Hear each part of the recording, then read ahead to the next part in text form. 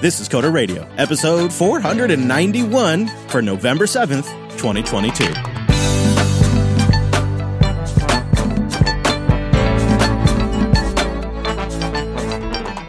Hey, good buddy, welcome back to Jupiter Broadcasting's weekly talk show, taking a pragmatic look at the art and the business of software development and the world of technology. My name is Chris, and joining us every single week, hopefully fully caffeinated, it's our host, Mr. Dominic. Hello, Mike. Damn skippy, Chris. I'm a pot of coffee in, and I have a steaming cup of hot matcha right next to me. Yes! Because I'm no pleb. In a Mad Butter cup. Ah, very good. A Mad Butter coffee cup, yep. You know, I'm still loving that Coder robe. Still loving it. Just rocking it the other day. It's all I wear when the mailman comes. You know, I really genuinely had the thought the other day, like, why don't I just wear this all the time and nothing but this when I'm just going to be home all day? It doesn't happen very often. But my God, the two things together are so glorious. So glorious. We are gathered here today mostly, I think, to hear about your two-factor nightmare, and looks like you went deep into Swift again. So that's going to be, I think, the bulk of the show today. However, since we gathered together last week, there has been a tremendous amount of news. So we're going to do a little hangover watch for the economy. Pour yourself a cup of coffee. Yeah. So we found a new site that I wanted to tell you about that is shocking. It's called layoffs.fyi. And it's currently tracking 755 startups with over 104,000 layoffs in 22 so far. And of course, you can jump around. You can look at the charts. They're doing some really interesting ways of tracking it and showing different waves of different, I guess, phases of layoffs since COVID-19 really hit. And the list it's kind of depressing to see, honestly. But the news has been unbelievable. Today, before we started recording, Apple announced an update on the supply of iPhone 14 and iPhone 14 Pro Max. I haven't seen one of these updates since about 2008 or 9. They say that due to COVID-19 restrictions in China and the concern about the health of their workers, they are going to miss the supply, and that they will have more shipments than previously anticipated that will experience longer wait times as they will be producing fewer iPhones. And we've seen rumors about less iPhone demand. Yep. And I had speculated that that would be an early recession indicator, is all of a sudden a $1,000 phone looks a little ridiculous. When times are good and the money's flowing, you can buy a $1,100 phone. But when the price of gas is going up on a monthly basis and the price of food's still going up, $1,100 phone's kind of silly sometimes. And I think Apple's feeling, they're blaming COVID-19, but they've also been moving more and more manufacturing to India and Taiwan and other places. So I don't know. And but I think that's a big indicator there. Also, today's the day that Elon set the deadline for Twitter Blue, and it seems to have worked, remember? He said they have until like the 7th or they're fired. Yeah, well, they're fired. And they're rolling out the Twitter Blue. They're rolling out the new membership stuff. I think a lot of them are fired. You know, I've been thinking about this too. Imagine what we're going to see here if Elon pulls this off even somewhat. And if the metric is going by ruthless CEO standards in the market, not going by human standards. If the metric is profitability, he might do it. I mean, if he gets thousands of people to pay $8 a month and he lays off 60% of the staff, he might get it. And if he has verified accounts, advertisers are going to eat that up. I mean, right now you're seeing advertisers pause. But once they know that that's a genuine human who's been verified and that they know exactly what kind of things they like, that, in terms of an ad buy, a person who is a knowable, verifiable person is worth substantially more than an anonymous number. Right, than an impression on a page or a CPM or anything like that. Sure. So what if we're seeing an extreme recession model be created here? You'll see other tech companies essentially go on sale. They'll have some CEO that buys them out ruthlessly, comes in, fires half the staff, brings in their own people, basically carves it down to an MVP, takes it private, does all of this work, because you wouldn't do it when it's a public company, does all this carving. It's kind of the Romney strategy of past. The Bain Capital strategy, only it's for tech companies now. And it's by tech CEOs. And I think if he pulls it off, and I'm not saying this is a good thing, If he pulls this off, I think it's going to be looked at as a model for the next 2 years because we're going into a multi-year recession. And there's going to be a lot of businesses on sale. And I think this is going to be the play. The idea is you go in, you clean up, and then you turn it around. And by the time the market's picking back up in 2024, 2025, you bring it public again, you make a bunch of money. Yeah. I mean, I think Twitter itself, I mean, that could be a model that generally works. I still feel, kind of going along with what I said last week, that Twitter itself has some unique problems. One, I mean, I don't know if you've noticed this. I know I'm much more active on Twitter than you generally are. My Twitter feed is basically worthless now. And I used to get a lot of good like tech news, dev news, follow a bunch of like open source people or people at like Microsoft, stuff like that. Because it's everybody just being mad about Elon. Yeah. And I understand that it's, it's just strange, right? The things I've been saying are the Magic the Gathering 30th anniversary event and Elon hate. So I feel like he's somehow got to get a handle on this. Now, of course, the internet's attention span is like that of my dogs. So maybe he just needs to ride it out for another week. Yeah. I mean, I think inevitably, once we get past all this, right? And I think I don't really want to go on about Twitter, but yeah, I think inevitably people they freak out. They have an absolute panic attack.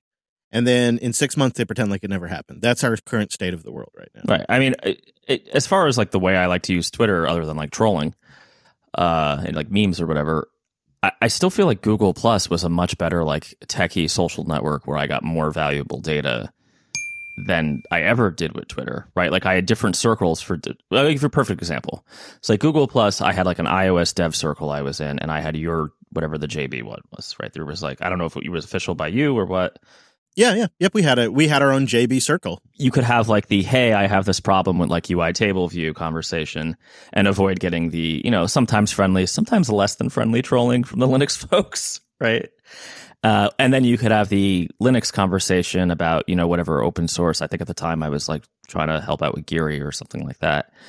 It was better, right, than just like scream. I feel like Twitter in a lot of ways is, going to the Empire State Building and just shouting at the top of your lungs. So I don't know. I maybe I'm just retroactively assigning more value to Google Plus than there really was, but I felt like I had more serious, deeper conversations that actually produced, mutual value. Right. Oh, absolutely. Mastodon is seeing a big boom right now, so some people are moving over there. I want to keep going on the hangover watch, though.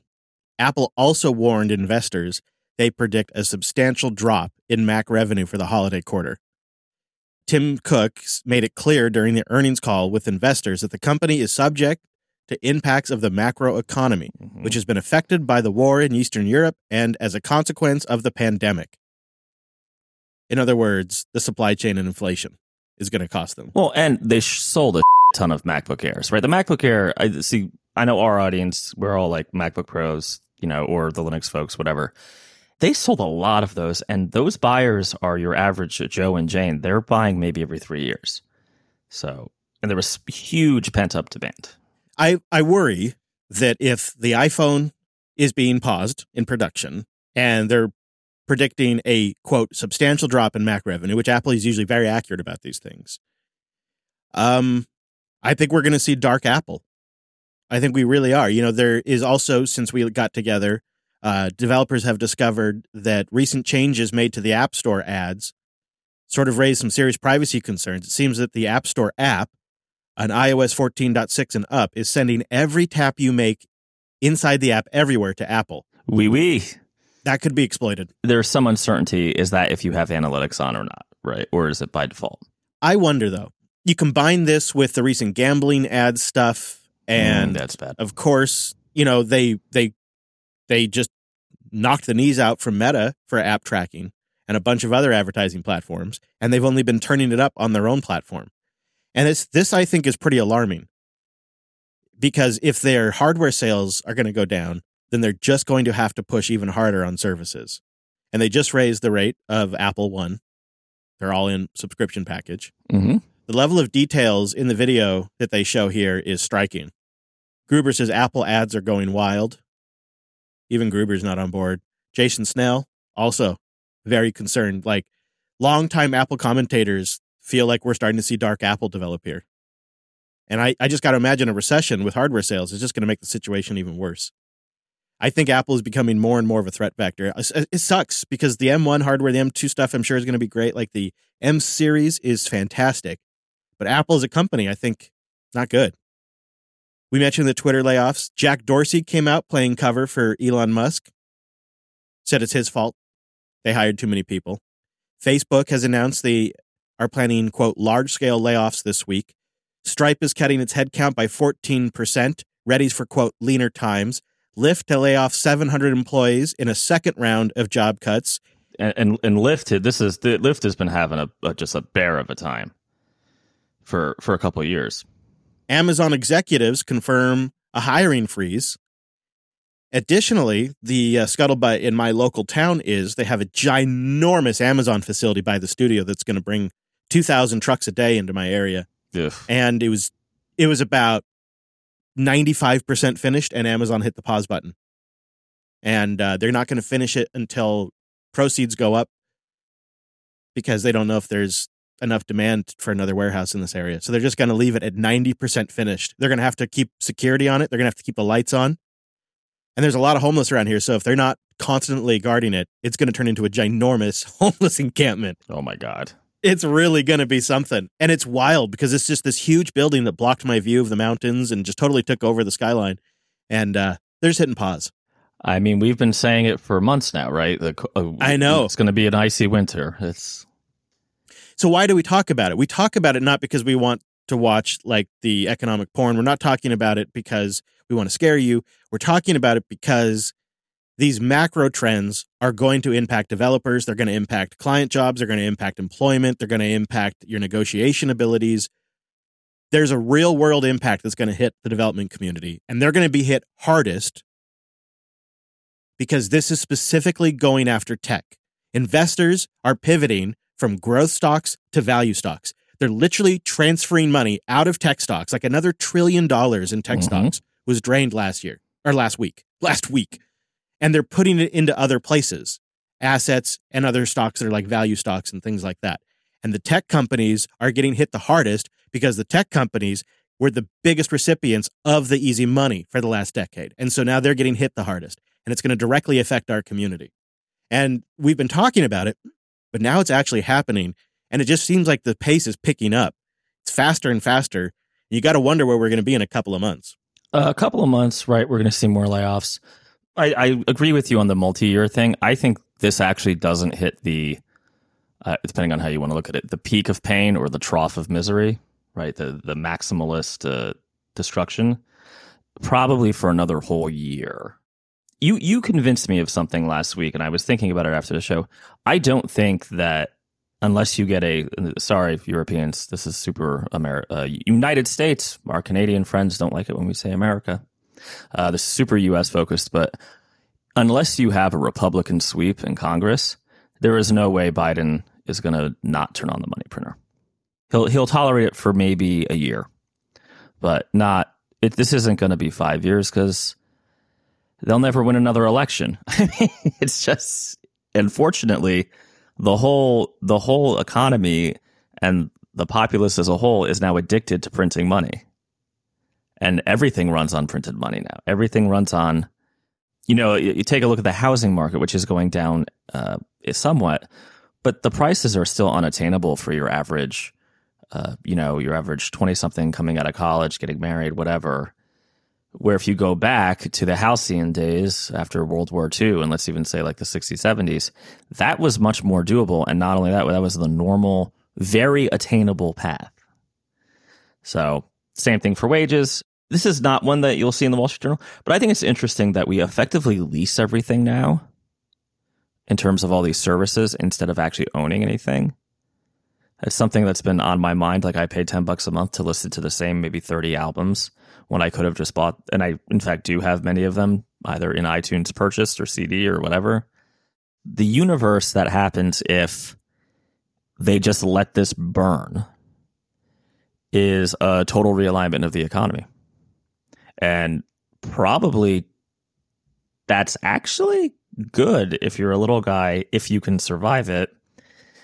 Because I think tech businesses, particularly software businesses, are going to sober up a little bit and go back to, hey, we actually have to be a business where we sell or license a product and actually make money.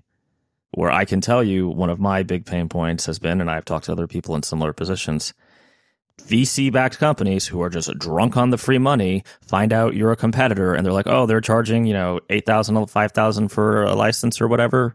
We'll do it for $500, right? They just literally kneecap you and effectively bleed out your capital, right? Because you're bootstrapped. So that might be my hobby horse, but I think it's bad that all these people are losing their jobs. Obviously, I feel for them on a human level. Yeah. But these businesses, and I'm thinking less of the big guys and more of like the VC companies that are trying to kind of edge their way in. They need to be real businesses, right? Even, it's funny, you mentioned all these big dudes. Apple, in a way, was on this list the only traditional business that, when it started, had to actually make money. Go down that list. Twitter, Facebook. My thinking, though, is if it hits these big guys, it's going to be even harder on the small ones. Well, what's going to be harder is, I think consulting could become harder because you're going to have a bunch of like ex-Facebook engineers who are like, screw it, I'm going to go 1099 it out. And, that's very sexy for the, the marketing agency hiring an iOS dev for a contract or something. Sure. But yeah, I mean, it's bad overall. Don't get me wrong. I'm saying there's a slight silver lining, but this is a bloodbath and it shouldn't have happened. It shouldn't have. And just to touch on the human moment just a little bit, because we often talk about it from a business owner, CEO kind of market perspective, but regular everyday people are paying the price for policies that led us here. And last week I watched Chair Powell's update on, another rate increase. And he signaled he's going to go for a while. Pedal to the metal, baby. Yeah. And here's the real mind blower is, so there are 12 members of the Fed's Open Market Committee that vote for these rate increases. And one of them is Esther George. And she is the president of the Federal Reserve Bank of Kansas City. She's on this 12-member board that votes for the rate increases. And she did something really unusual. She had an interview with NPR. In this interview, she says they're basically going to keep going until American savings account are drained. Quote, "We see today that there is a bit of savings buffer still sitting for households. That may allow them to continue to spend in a way that keeps demand strong," she said. "That suggests we may have to keep at this for a while." Because regular Americans have too much money, they're going to have to keep at this for a while because they can afford the inflation for a little while. And then, you look at what Powell says is, he says employment's too high. There's the employment market's still too hot is his term.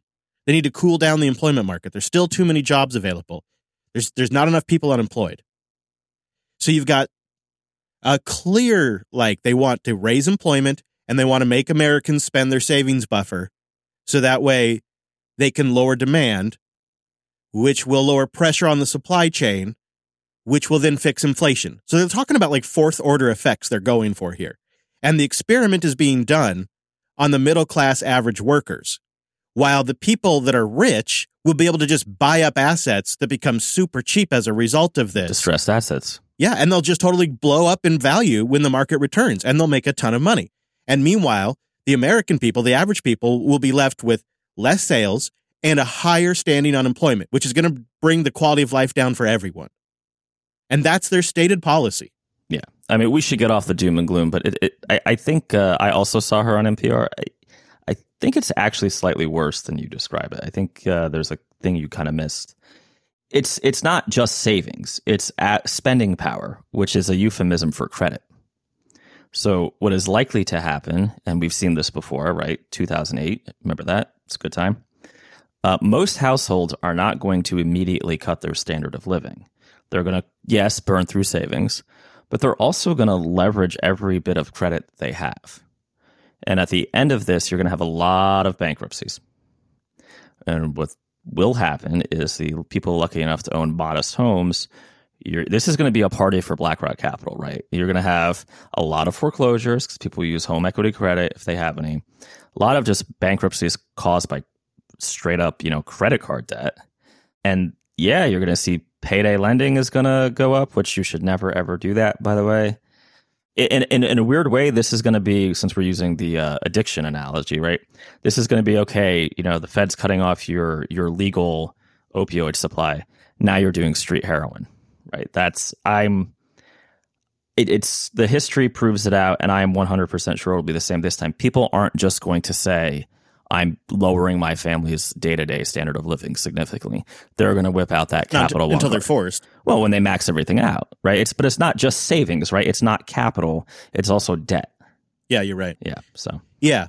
So I think people that can focus on doing more with less, people that can focus on building a minimum viable product value are probably going to have the most success.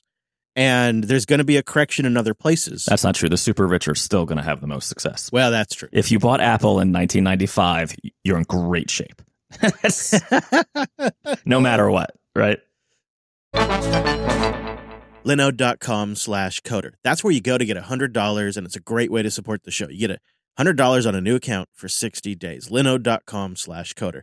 Linode is quite simply the best place to build your next application, host your infrastructure, or run a personal site or a gaming server. Linode has a really easy-to-use dashboard, and they have one-click deployments for things like Joplin, Gitea, FocalBoard, which is sort of like a Trello system that you can just self-host up on Linode, and when you have our $100 credit, why not? It's like if Trello and Asana had a tacit affair and had a baby, that would be FocalBoard, and you can deploy it with one click up over on the Linode dashboard. So many great things in here. I mentioned gaming server too. One-click deployment of the Minecraft Java edition. Actually, several game servers. Several, including, adult games. I'm talking about development stuff like Node.js, Nextcloud. That's my form of gaming, at least. So they have the one-click deployments, and they have a dozen data centers around the world, and they're adding another dozen throughout 2023. So they just keep moving from strength to strength. They started almost 19 years ago, and they just had to survive on a great product. And now here we are, standing on the shoulders of generations of development. It's really quite nice. I had an opportunity recently to deploy one of their GPU systems, 96 gigs of RAM. It had an RTX 6000 GPU 3 times over. Unbelievable. And it has a 40 gigabit connection to the network. Their systems are screaming fast regardless of which build you go with because they are their own ISP, so they all have 40 gigabit connections. They have NVMe PCIe storage. They have AMD EPYC processors if you want a rig that has really fast processors. They have high memory systems. This is one thing I've never really needed. I do have a system that does have 96 gigs of RAM, our Matrix server. But they have systems where you can get 300 gigs of RAM. And because Linode has the best support ever, if you've got a question, you get stuck, or you want to talk about a custom plan, they'll work with you on that as well. 365, they pick up the phone, they answer your questions. Because again, as a business, they had to survive on the merits of their product, and support is part of that product. And it just reflects throughout the entire Linode product. They have so many great things over there, like object storage, Kubernetes support, database as a service, and a lot more. So go try it out, support the show, and get $100 on a new account. You go to linode.com/coder. One more time to support the show. It's linode.com/coder. So I get the sense you've been deep diving into Swift. But before we get there, I want to chat about your recent go about with losing a device and how I think you almost lost access to everything. Yep. At least based on the chat we had. One way Apple gets device sales is people who are forced to. My iPhone 12 Pro, whatever it was, had an unfortunate trick-or-treating accident. So I got it kind of working, but of course it was shattered. It stopped working completely. Oh, man.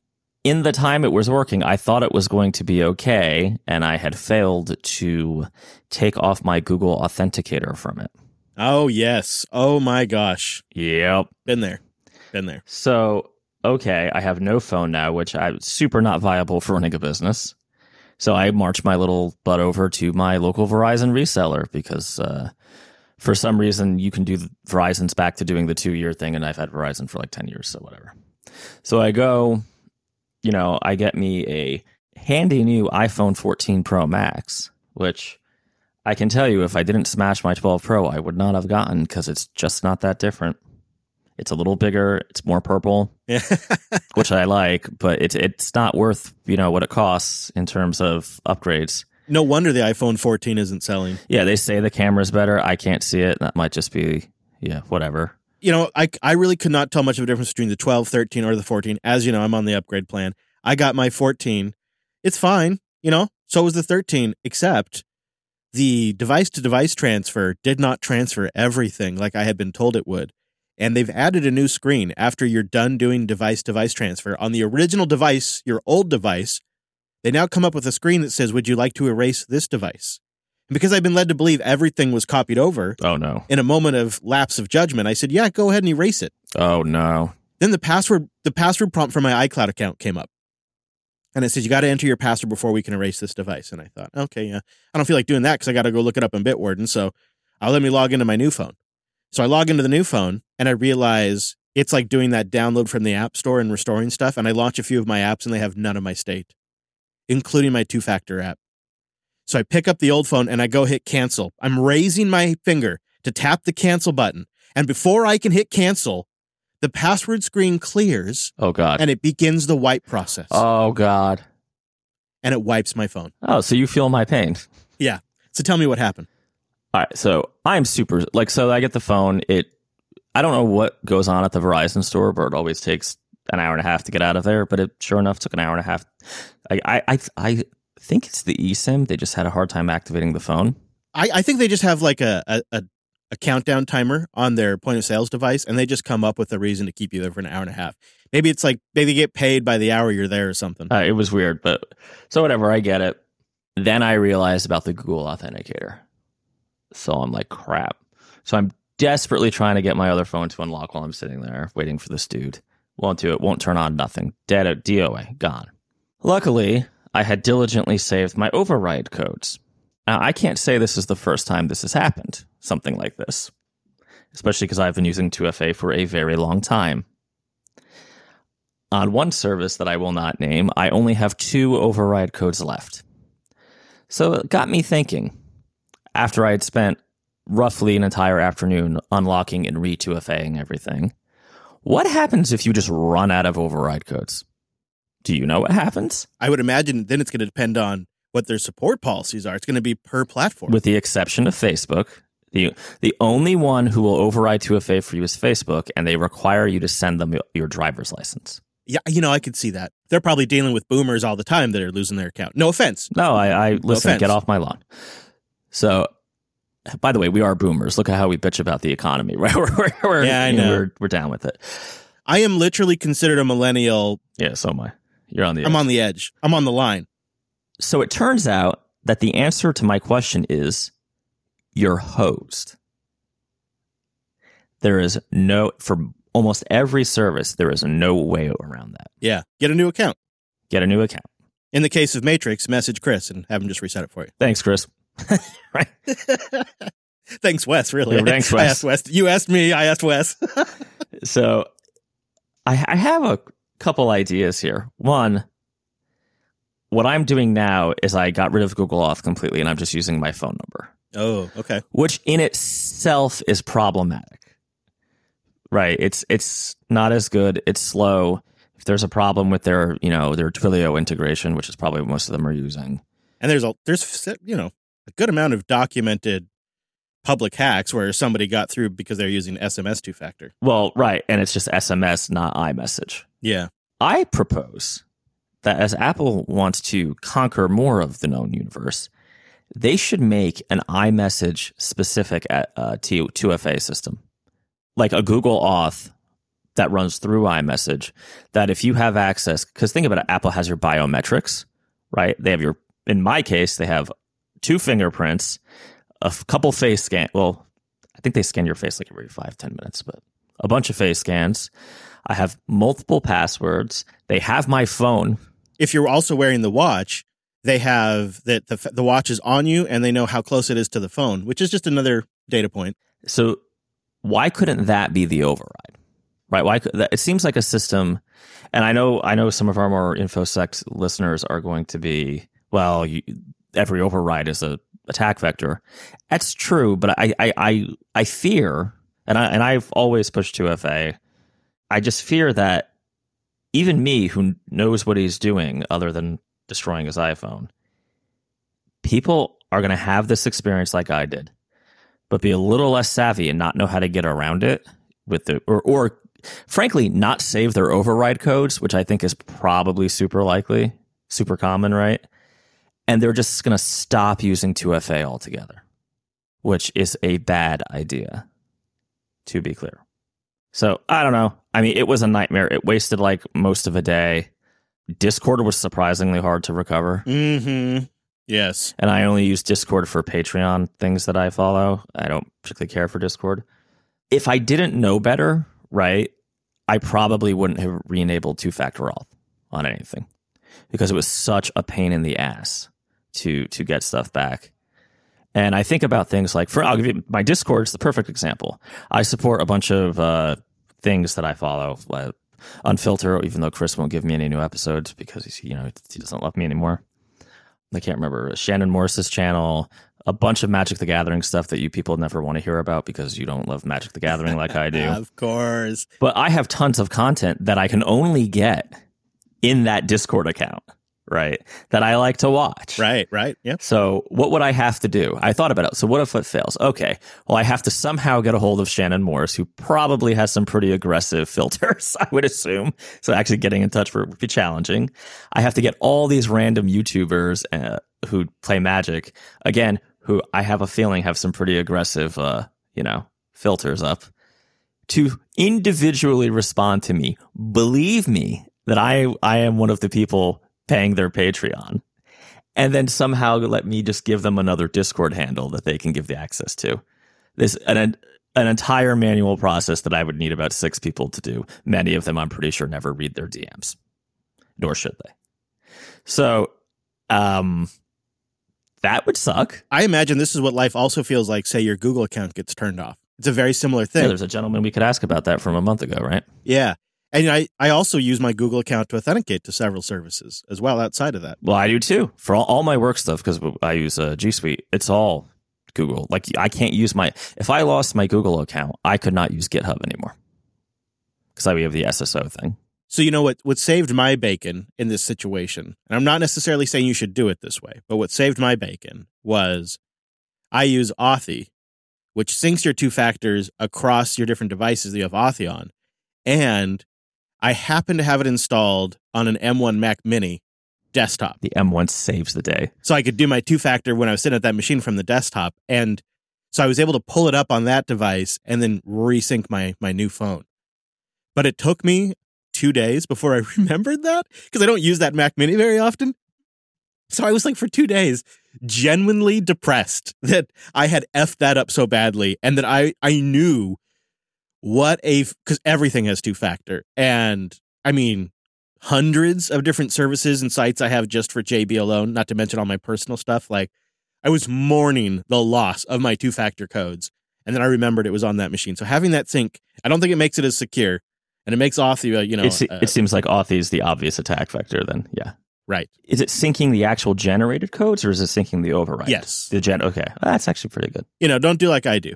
But that worked really well. Bitwarden can also be a tool in this. Bitwarden.com/Linux if you want to support our shows. This is an awful experience. And the other thing that's really challenging here is if you're trying to go from iPhone to Android, some of the stuff doesn't move over either. Yeah, if you went with an all Apple solution, you'd be tied to Apple. And they'd have a lock on that. But you wouldn't want Google to do it either. I wouldn't want any of these major companies to do it. Well, the problem is that if security now, right? TNO, trust no one. But that includes yourself.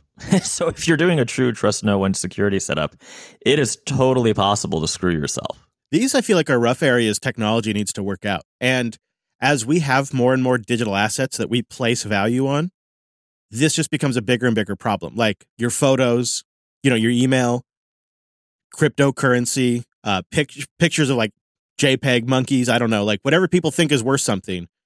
Like you have this problem where if you want to secure it and protect it, you also make it possible to lose it if you lose access to it. Like it's a genuine problem that humanity really hasn't fully sorted out. We don't have photo albums like we used to just We don't have that anymore. It's all on the computer. It's all digital now.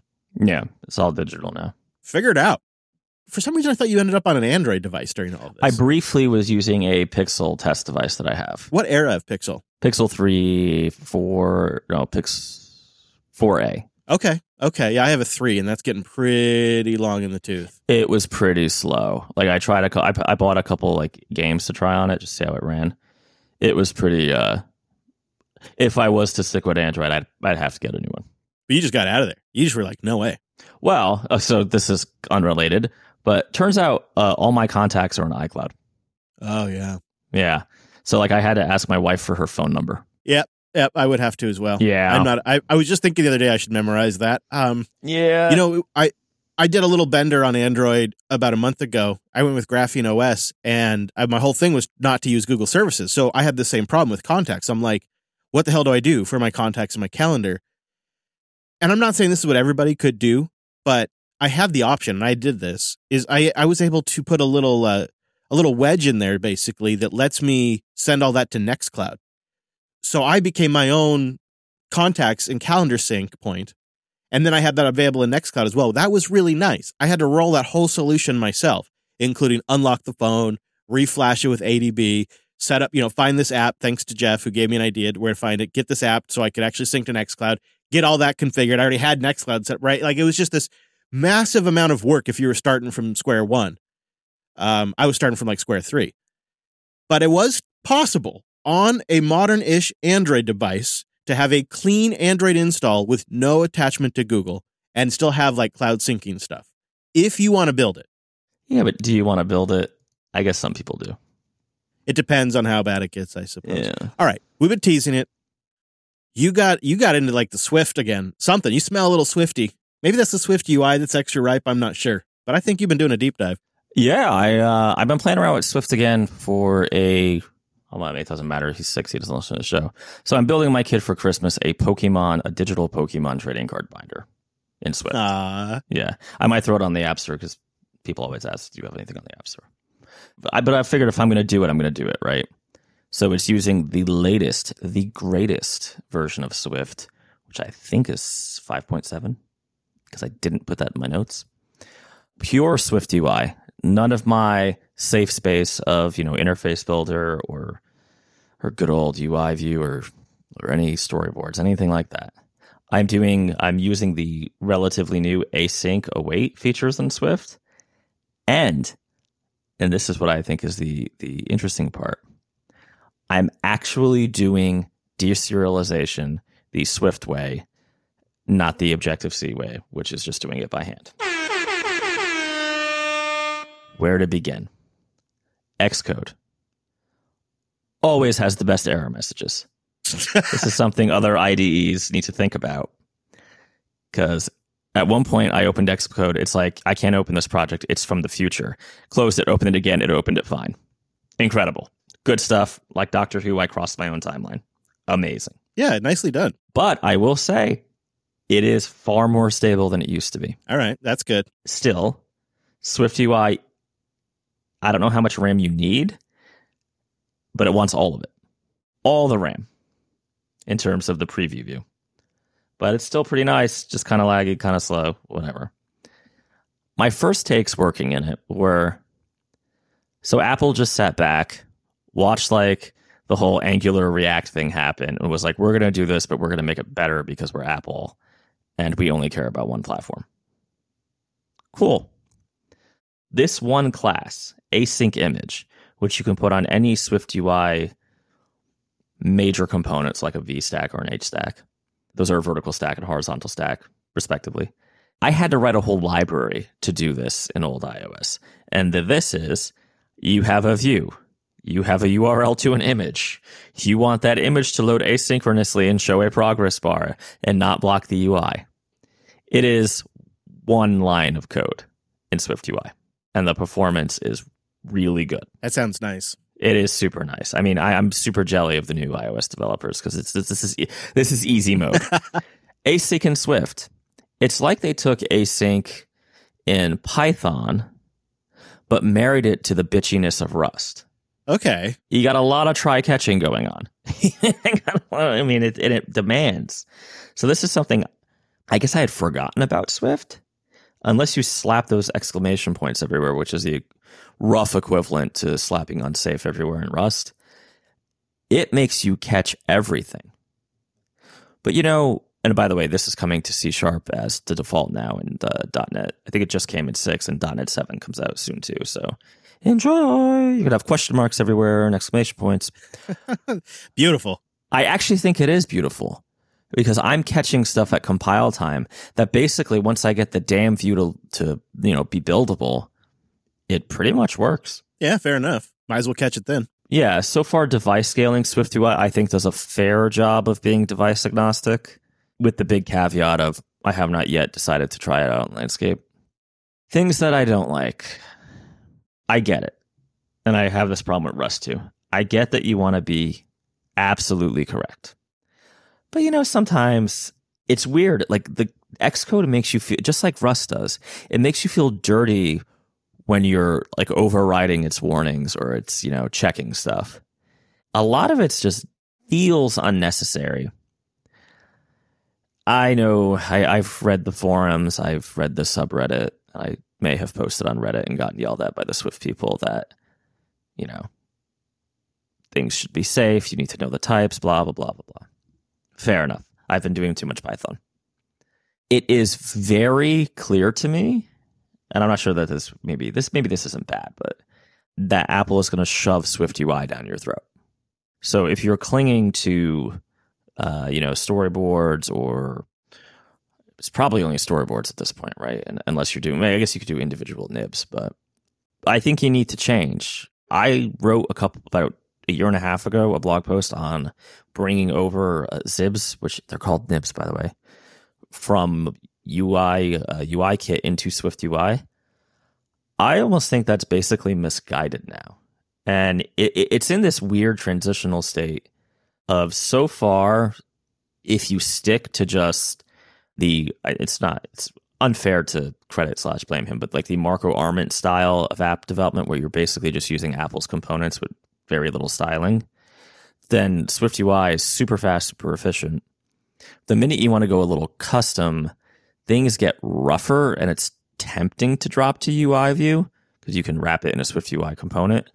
But having tried it both ways, I almost think it's, one, a matter of time before Apple just, makes it more robust, right? You get more robust controls out of the box. You would hope so.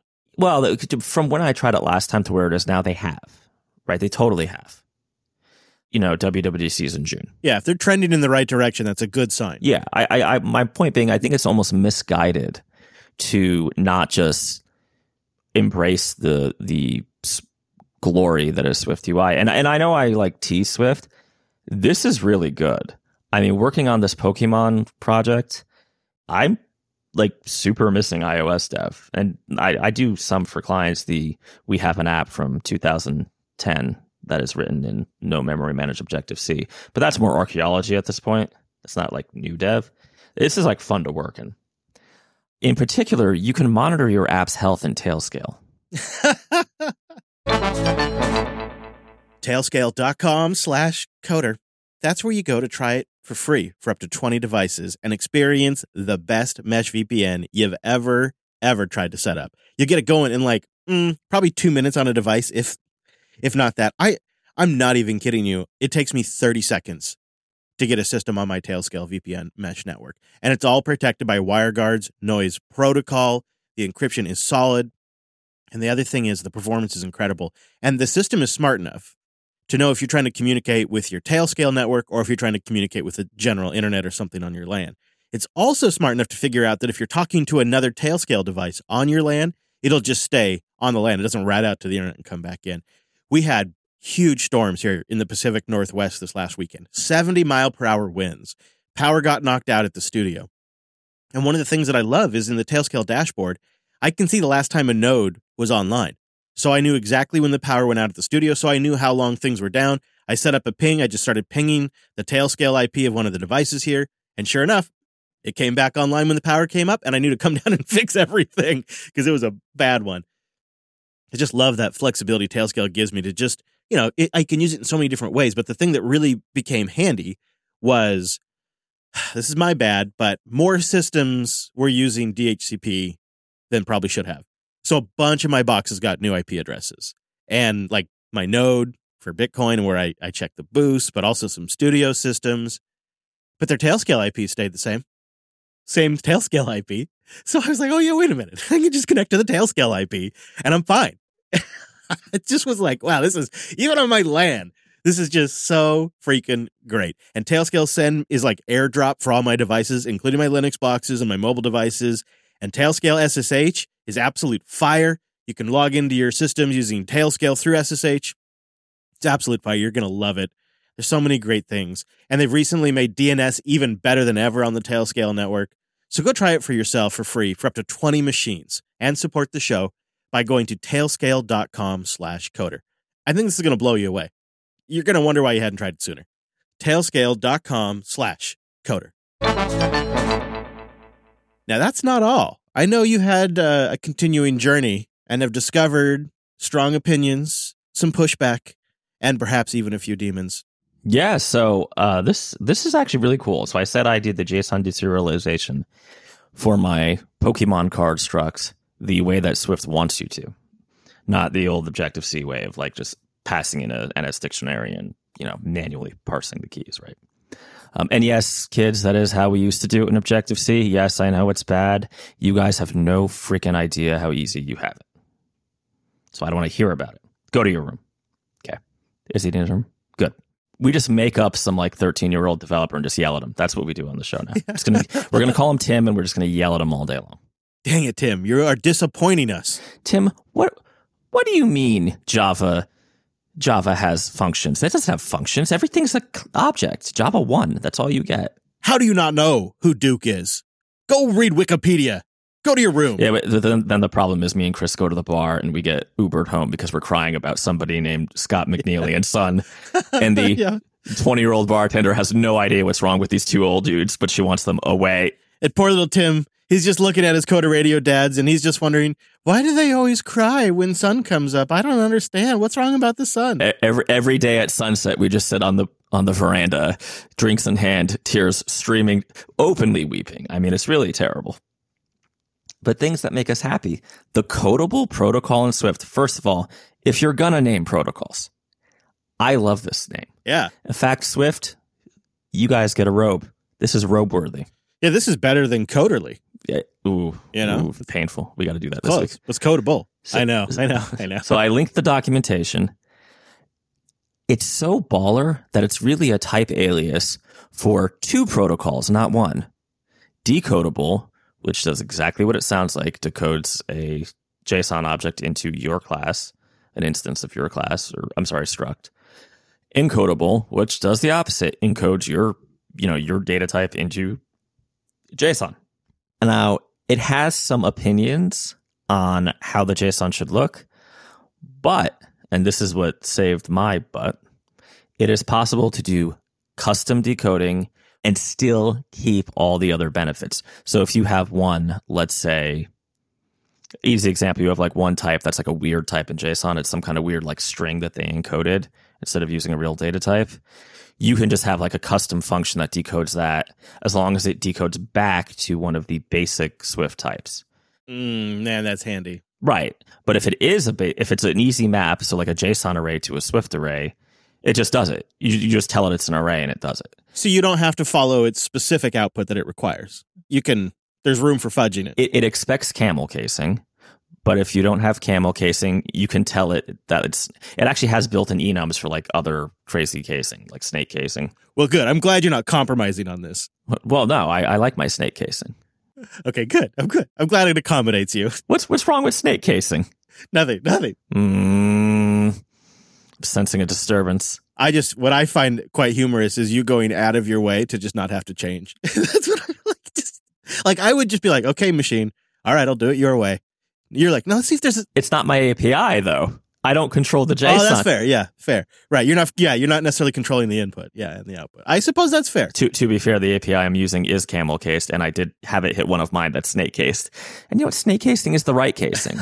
Although my Swift code, I am being a proper Swift developer and doing it camel case. So there you go. I hear it tastes like chicken.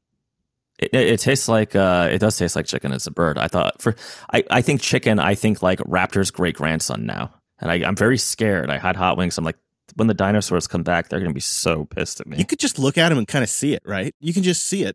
It's surprisingly fast. It can even handle cases where you can do the question mark thing and say it's an optional.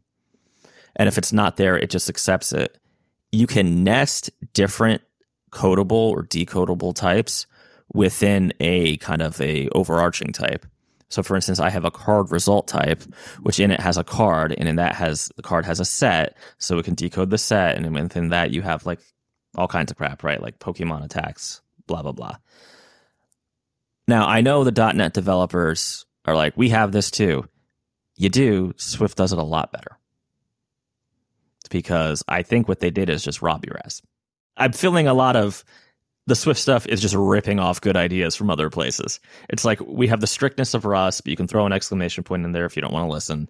And here's all the .NET MVVM kind of stuff, but we're going to make it a lot simpler and a little, more, I wouldn't say forgiving. I wouldn't say, but more almost like you can Voltron up your own. You can more easily than I found in .NET Voltron up your own custom whatever data structure you need, right? It seems like a good strategy on their part. That actually does. Why not look? Why not see what others are doing? Like .NET in this case. For sure, yeah. Good strategy. Yeah, I would say the closest analogy is probably like Kapavok, who I think is a Klingon. TypeScript does something similar, which I think is ironic. Also Microsoft, who ripped off C#, their own thing. So I feel like C# being early with the stuff kind of, it's got some baggage. So I'm going to go on a limb here. Swift is enjoyable. Oof. Just thinking if I had a time machine right now. Don't worry, Alex will find it. I have perfect faith in him. I think he's got to moved past it by now. He's like at 200 now. Yeah, he's in the I can't believe he went. Although it's 2016. No, it was 190 something. Okay. That was such a wild episode for me on my end, where you rage quit in the middle of the show. Because short version is we're doing the Apple event live. They announced Swift, and then we go to record the show to get the reaction, and Mike's reaction is just rage. Screw this. Unbridled rage. Yeah. And then he leaves the show, and I'm like, all right, well, thanks for coming, everybody. It's like a 25-minute show. Yeah, one of our most listened to shows. I'm pretty sure people keep sending me stuff about it. I feel like Swift has made a big journey since that episode. Oh, I would argue it's a completely different language too. Like even from where Swift 1.0 started to Swift 5.7, I'd say it's more like Rust than anything else. I think it's been trending this way because it seems like each time we check in, you're like, okay, this is getting better. I like this. This is getting a little, I like where they're going here. And so it sounds like it's really starting to come together for you. Codable protocol. I like it. I mean, I kind of wish Apple wasn't so vampiric with the App Store. But, since I'm doing this Pokemon card thing anyway for the kid, I may as well throw it on there and charge 99 cents, which guarantees I will get one download. Or you can make it free and do a $9 in-app purchase for something really basic, and then Apple will spotlight it because it's free. Ask not what your podcast can boost for you, but what you can boost for your podcast. We got a ton of great support for last week's episode. Thank you, everybody. Zerno boosted in with 29,900 sats. Keep the change, you filthy animal. It was spread across a couple of boosts because he was bailing out of Breeze. I've also sort of stopped using Breeze myself. Fountain has done recent updates, and they've added CarPlay support, and they just did an update yesterday to fix a couple of stability issues. I gotta say, I'm really liking Fountain and Podverse. But Zero says, okay, Mike, every time you say GitHub Copilot produces terrible code, I wonder, I've heard on other podcasts that it seems to produce code based on the user's previous work. Does this mean your repository is filled with bad code? That's not quite how it works, right? It doesn't just go on your code alone. No, it doesn't. And I would even challenge firms. I don't say it only produces terrible code. I would say that when it produces bad code, it's really funny, but it doesn't produce bad code, right? Like if you're, for example, if you're just doing a jQuery form or a Python WTF form, it will do that and it will be fine, right? It'll do it in context and it'll scan. I think it scans a collection per language. I think it's actually per platform too. It can tell, like if you're doing Flask or Fast API, for example, or Rails, it will produce code for, I don't know, most common cases. I don't think it's all terrible, but how valuable is someone generating a form for me that I've written 400 times? GitHub says on their site, languages with less representation in public repositories may produce fewer or less robust suggestions. But they say, for example, JavaScript is well represented in public repositories and is one of GitHub's Copilot's best supported languages because there's so many examples of it. So you can kind of imagine how that would probably work. The more there is of something, the more source it has. Also on the topic of Copilot, a lawsuit has been filed. Oh, Lord. It's basically along the lines of what we've talked about, a class action lawsuit in a U.S. federal court in San Francisco. You know the details. I mean, we'll follow it. We'll follow it quietly, and we'll update everybody if there's anything worth really discussing there. But I think it's interesting that process has now kicked off. It's probably wasn't, and we probably could have had a bet on when it would happen, not if. Yeah, I have been a little faster than I thought. I mean, I still hold what I said a couple weeks ago. It would be a shame if legal chicanery got rid of Copilot. Maybe not get, the idea of a Copilot-like tool, right? It's funny because from Zerno's message, I would actually prefer to be able to tell Copilot only to look at my repositories because then I could actually use it on client work. I think you can with like the private version for Visual Studio, but I'm not sure. So, isn't there some way to do that privately? There is some way. Maybe there is. I just turn it off when I'm not working on my own thing. So I would, if I was going to be selfish, if I knew I could go use Copilot and it would be a pretty good aid, and if there was a way I could somehow trust its results, maybe I could just do that through peer review. I'd probably be more inclined to write my own stuff and do my own like little side projects if I knew it was actually going to be a good guide. If you're writing like a very mainstream, Node with an Angular front end or Node with a React front end, there's just a ton of examples that Copilot can pull from. It's when you get more domain specific, you're gonna. Yeah, which I probably would. Yeah. So. All right. Nomadic Coder 5 boosted with 5,555 sats. I recently started using my iPod Touch just to listen to podcasts and music, but with Apple's latest money grab, I'll have to switch to Fountain on my Calyx OS phone in case Apple starts taxing boosts. With every announcement Apple does, something that drives me further and further away, it seems like it drives me further and further away from them. I agree. Yeah, they are going after like in-app advertising. Although with like Fountain, you don't buy the sats, so there's no transaction happening. Thankfully, that's why they know. I've talked to the folks behind both Fountain and Podverse, and they're very much aware of Apple's shenanigans. They're very careful. They try not to even play in the gray zone. They go by the letter of the law. No, I got to say, like if you're doing an iOS app, I've learned this from many years of complaining about it on this show. Don't even go in. It's like the neutral zone with the Romulans. Just stay the hell out. Don't go there.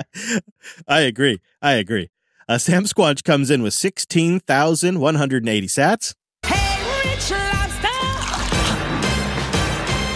Oh shit! I'm buying a car. Sweet. I know. Like I said, that we've got some great support this week. They say so. I absolutely think Twitter is likely pretty bloated. But the metric of code is a bit of an odd choice to go by. I agree. People have been tossing around how much code. Bad management. Yeah. In my experience, as my career has gone on, and I've gone through to become a principal engineer and now a manager, I write less and less code.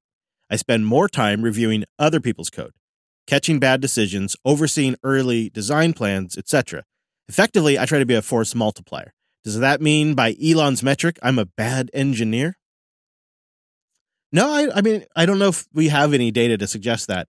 I did see an article that said they actually are trying to reach back out to some of the people that have been fired so far and rehire them. Jackasses. That's embarrassing. That's just, yeah. Oh, I tell you what, I don't know. It's going to be wild to watch that. Yeah, I think his best shot, just to touch on it one last time, is to make his changes and get the hell out of there and hand it off. Yeah, I don't think you should take Elon super seriously when he talks about the management stuff, or basically anything else, because I'm pretty sure he's playing a caricature of himself at this point, right?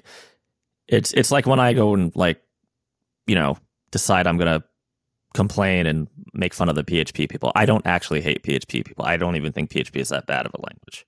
It's just an act, right? And to his detriment at this point, I would say, he's playing a caricature. There's no way he is sitting there reading printouts of thousands of lines of code. No, they didn't even do that eventually. There's been some bogus reporting, but yeah, it's just bull. Yeah. So anyway, moving on. I think he is moving quick and ruthlessly because he just spent $44 billion on something that's probably worth $1 billion. Well, maybe more, but anyways. Okay. Noob Steve boosted with 48,600 sats. I hoard that which your kind covets. Now, he's listening to episode 483. I think he's responding to something he said in episode 481 about subscriptions in Adobe Cloud, which kicked off a series of discussions. He said, sorry, guys, I didn't really mean to kick off an S-storm, as he puts it. I promise I'll never mention those who shall not be named again. Please accept my humble boost as a formal apology. Also, congrats, Mike. Sorry you're having to deal with green bubbles right now. I lasted less than a day, don't worry. That's amazing. That is amazing. Who is the not to be named? I believe it was Adobe and Creative Cloud that kicked off. Yeah. Although, Noob, you can correct me, but that's what I recall. Soham boosted in with a row of ducks, 2,222 sats. This old duck still got it. All right, brace yourself for this one. Capitalism requires the funny green line, profit, to always go up. The catch? The Earth and humanity is a finite resource. Infinite growth is simply not possible. Apple really has no choice other than to become a bully. Can you really blame them? I agree to a sense here. It's like if we are serious about wanting to protect the environment, then we can't have unlimited everything. And we have to be real about some of these limited resources. Like, honestly, lithium. There's a new OPEC being organized around lithium now, which is just going to recreate the same problem we have with oil. And the number one producer of lithium is China. And I hate to think what the labor standards are. It really is quite a conundrum. I don't know because I think capitalism is really just human nature. It's trading and creating value for things. I think that's human nature, where obviously as it gets at a certain scale and certain amount of control and influence, it starts to get perverted. And now it's become something that seems very sick. But I don't know if you can take trading and selling out of humanity. So we just have to, I guess, have a way to do it sustainably. Let us know if you got an idea for that. Also, shout outs for Boost CLI. Whoa! Yes. You know what you get?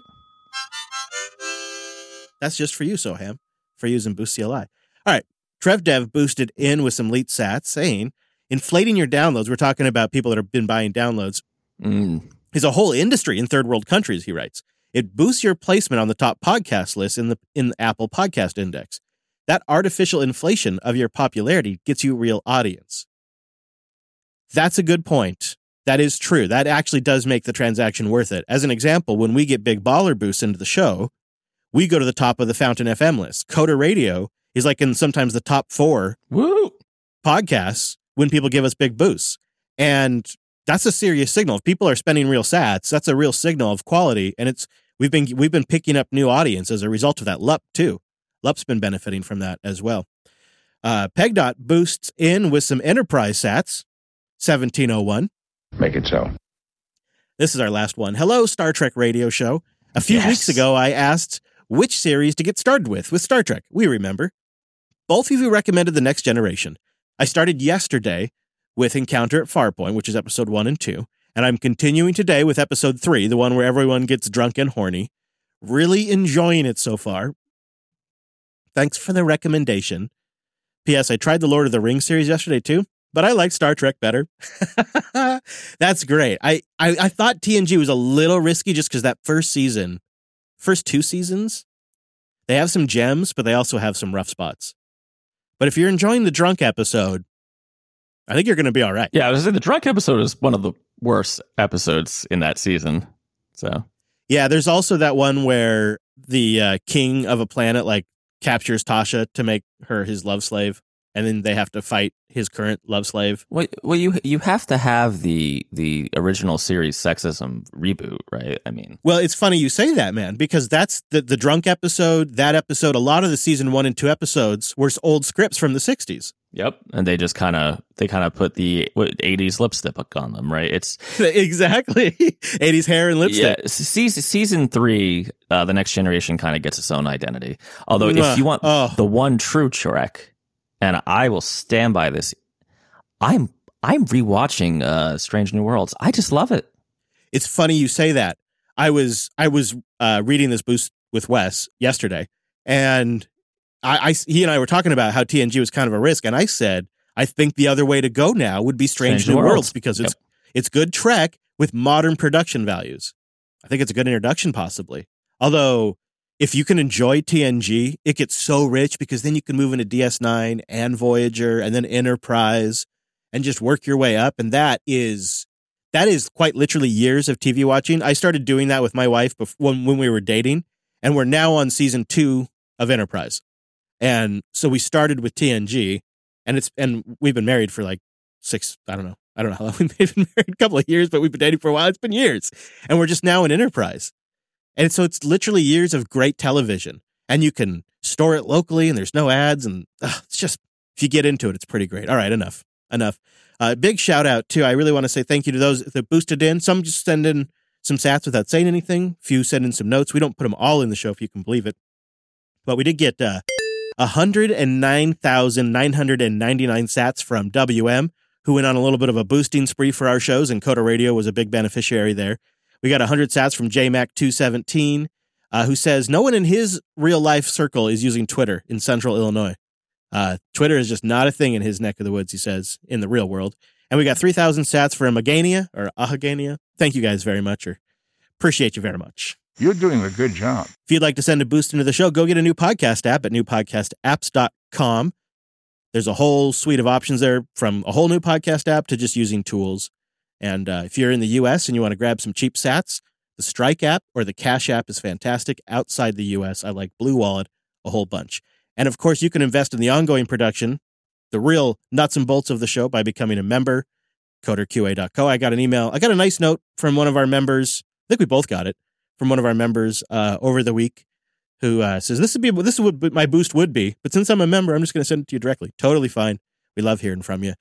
And as a thank you, you get an ad-free version of the show and a Coderly report, which we're going to get together. We will. Oh my gosh, you guys, you wouldn't believe how busy the world has been. Oh yeah. But we'll get it together and send it out to our members as a thank you. coderqa.co. I don't know, you feeling like you got anywhere you want to send the people this week, Mr. Dominic? You know what? As always, at Manuko on Twitter, but why don't you all sign up for the Matrix room? I usually hang out in the Coder Radio General Matrix chat room. Yeah, we got 2 Coder chat rooms. There's like a feedback-specific room and a general chat, and we link to the general chat at coder.show/matrix. That's a great call, because that's also what we put up on our live stream, and so you can find out when we're live just by being in there, or you can just review the chat if you're listening to an episode and you're curious to know what the chat room said.